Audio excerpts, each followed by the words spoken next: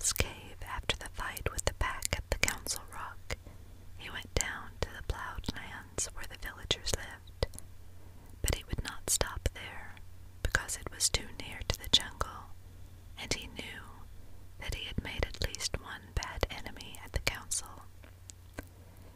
So he hurried on, keeping to the rough road that ran down the valley, and followed it at a steady jog trot for nearly 20 miles, till he came to a country that he did not know. The valley opened out into a great plain dotted over with rocks and cut up by ravines. At one end stood a little village, and at the other the thick jungle came down in a sweep to the grazing grounds and stopped there as though it had been cut off with a hoe. All the plain, cattle and buffaloes were grazing, and when the little boys in charge of the herds saw Mowgli, they shouted and ran away, and the yellow pariah dogs that hang about every Indian village barked. Mowgli walked on, for he was feeling hungry, and when he came to the village gate he saw the big thorn bush that was drawn up before the gate at twilight pushed to one side.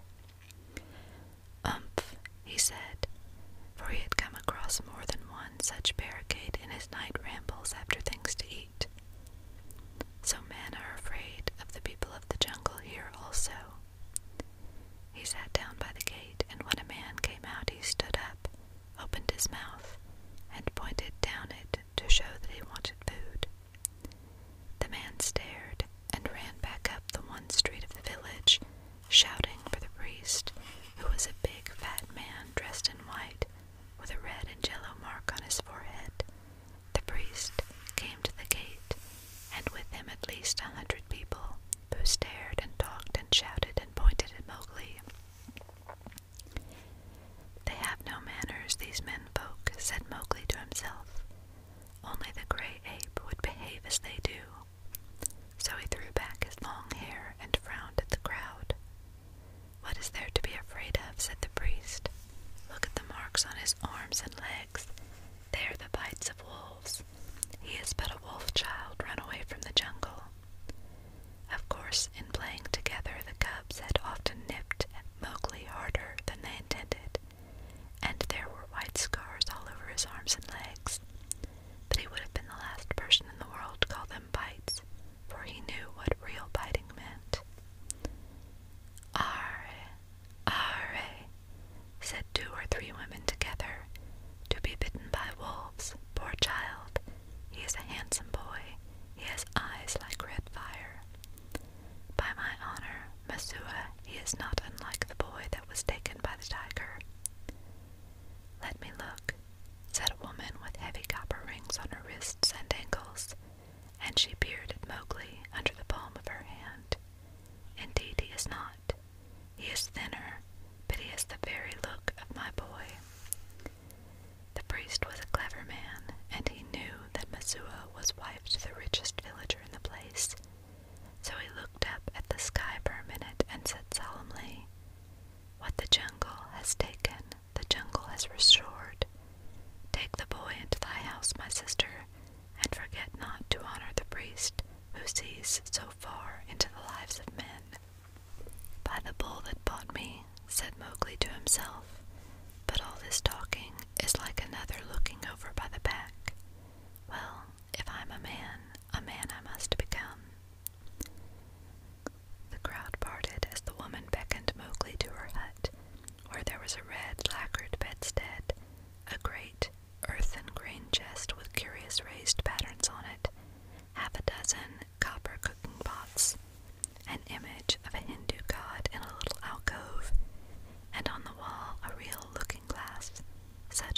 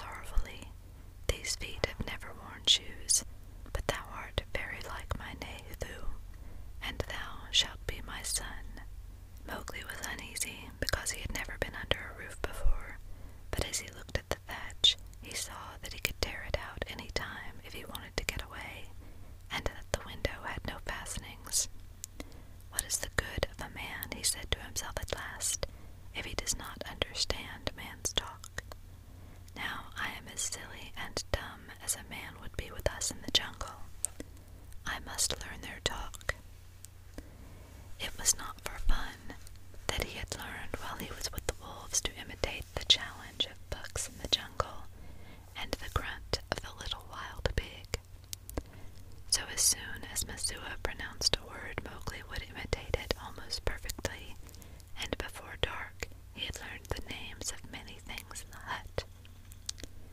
There was a little difficulty at bedtime, because Mowgli would not sleep under anything that looked so like a panther trap as that hut, and when they shut the door, he went through the window. "Give him his will," said Messua's husband. "Remember, he can never till now have slept on a bed. If he is indeed sent in the place of our son, he will not run away." So Mowgli stretched himself in some long, clean grass at the edge of the field, but before he closed his eyes, a soft gray nose poked him under the chin. "Phew," said Gray Brother. He was the eldest of Mother Wolf's cubs. "This is a poor reward for following thee 20 miles. Thou smellest of wood smoke and cattle, altogether like a man already. Wake, little brother, I bring news." "Are all well in the jungle?" said Mowgli, hugging him. "All except the wolves that were burned with the red flower. Now listen. Shere Khan has gone away to hunt far off till his coat grows again, for he is badly singed. When he returns, he swears that he will lay thy bones in the Waingunga." There are 2 words to that. I also have made a little promise. But news is always good. I am tired tonight, very tired with new things, Gray Brother, but bring me the news always. Thou wilt not forget that thou art a wolf. Men will not make thee forget, said Gray Brother anxiously. Never. I will always remember that I love thee and all in our cave, but also I will always remember that I have been cast out of the pack, and that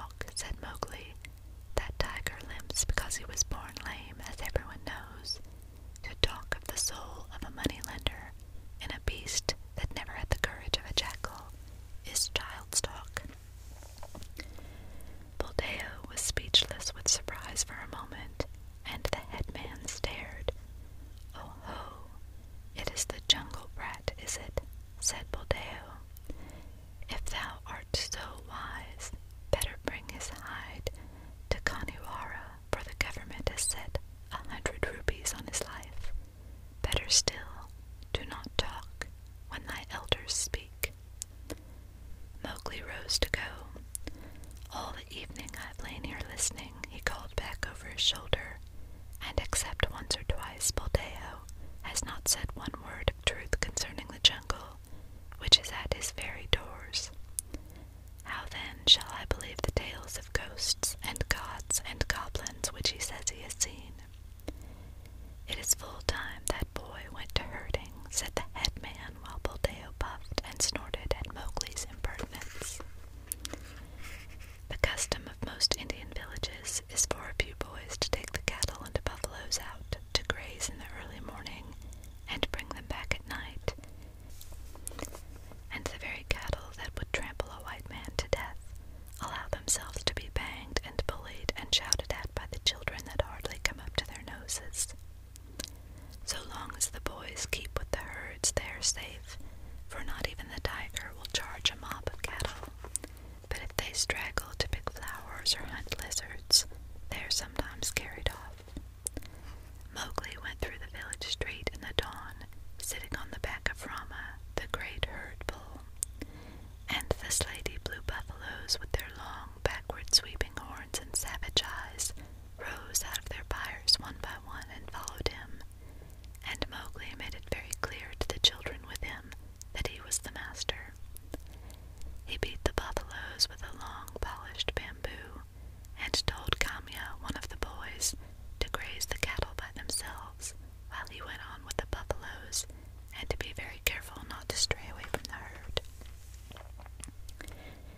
An Indian grazing ground is all rocks and scrub and tussocks and little ravines, among which the herds scatter and disappear.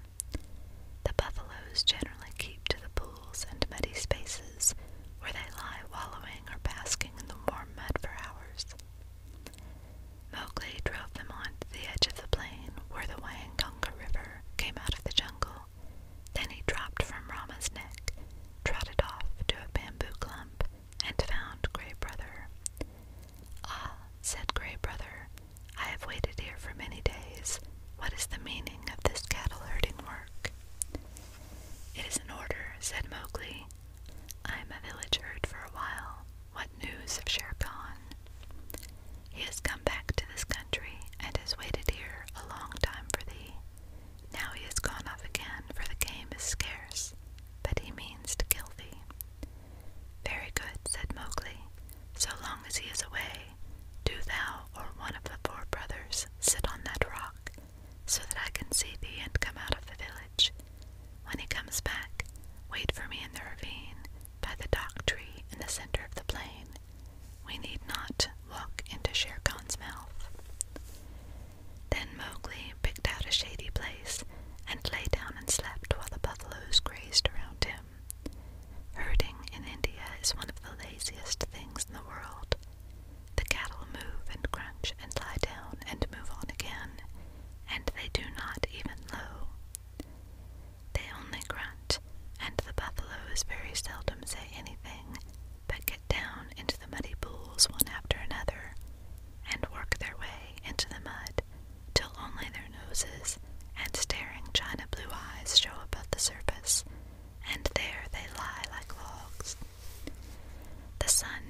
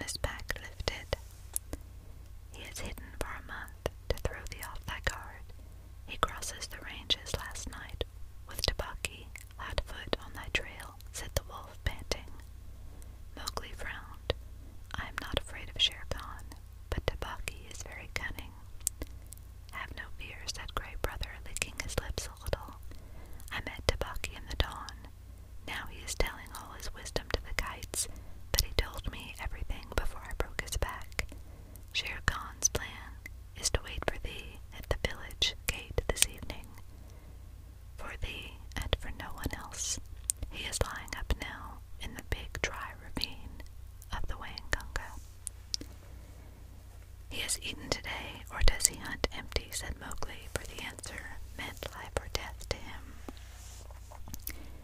He killed at dawn a pig, and he has drunk too. Remember, Shere Khan could never fast, even for the sake of revenge. Oh, fool, fool, what a cub's cub it is, eaten and drunk too, and he thinks that I shall wait till he has slept. Now where does he lie up? If there were but 10 of us, we might pull him down as he lies. These buffaloes will not charge unless they wind him, and I cannot speak their language. Can we get behind his track, so that they may smell it?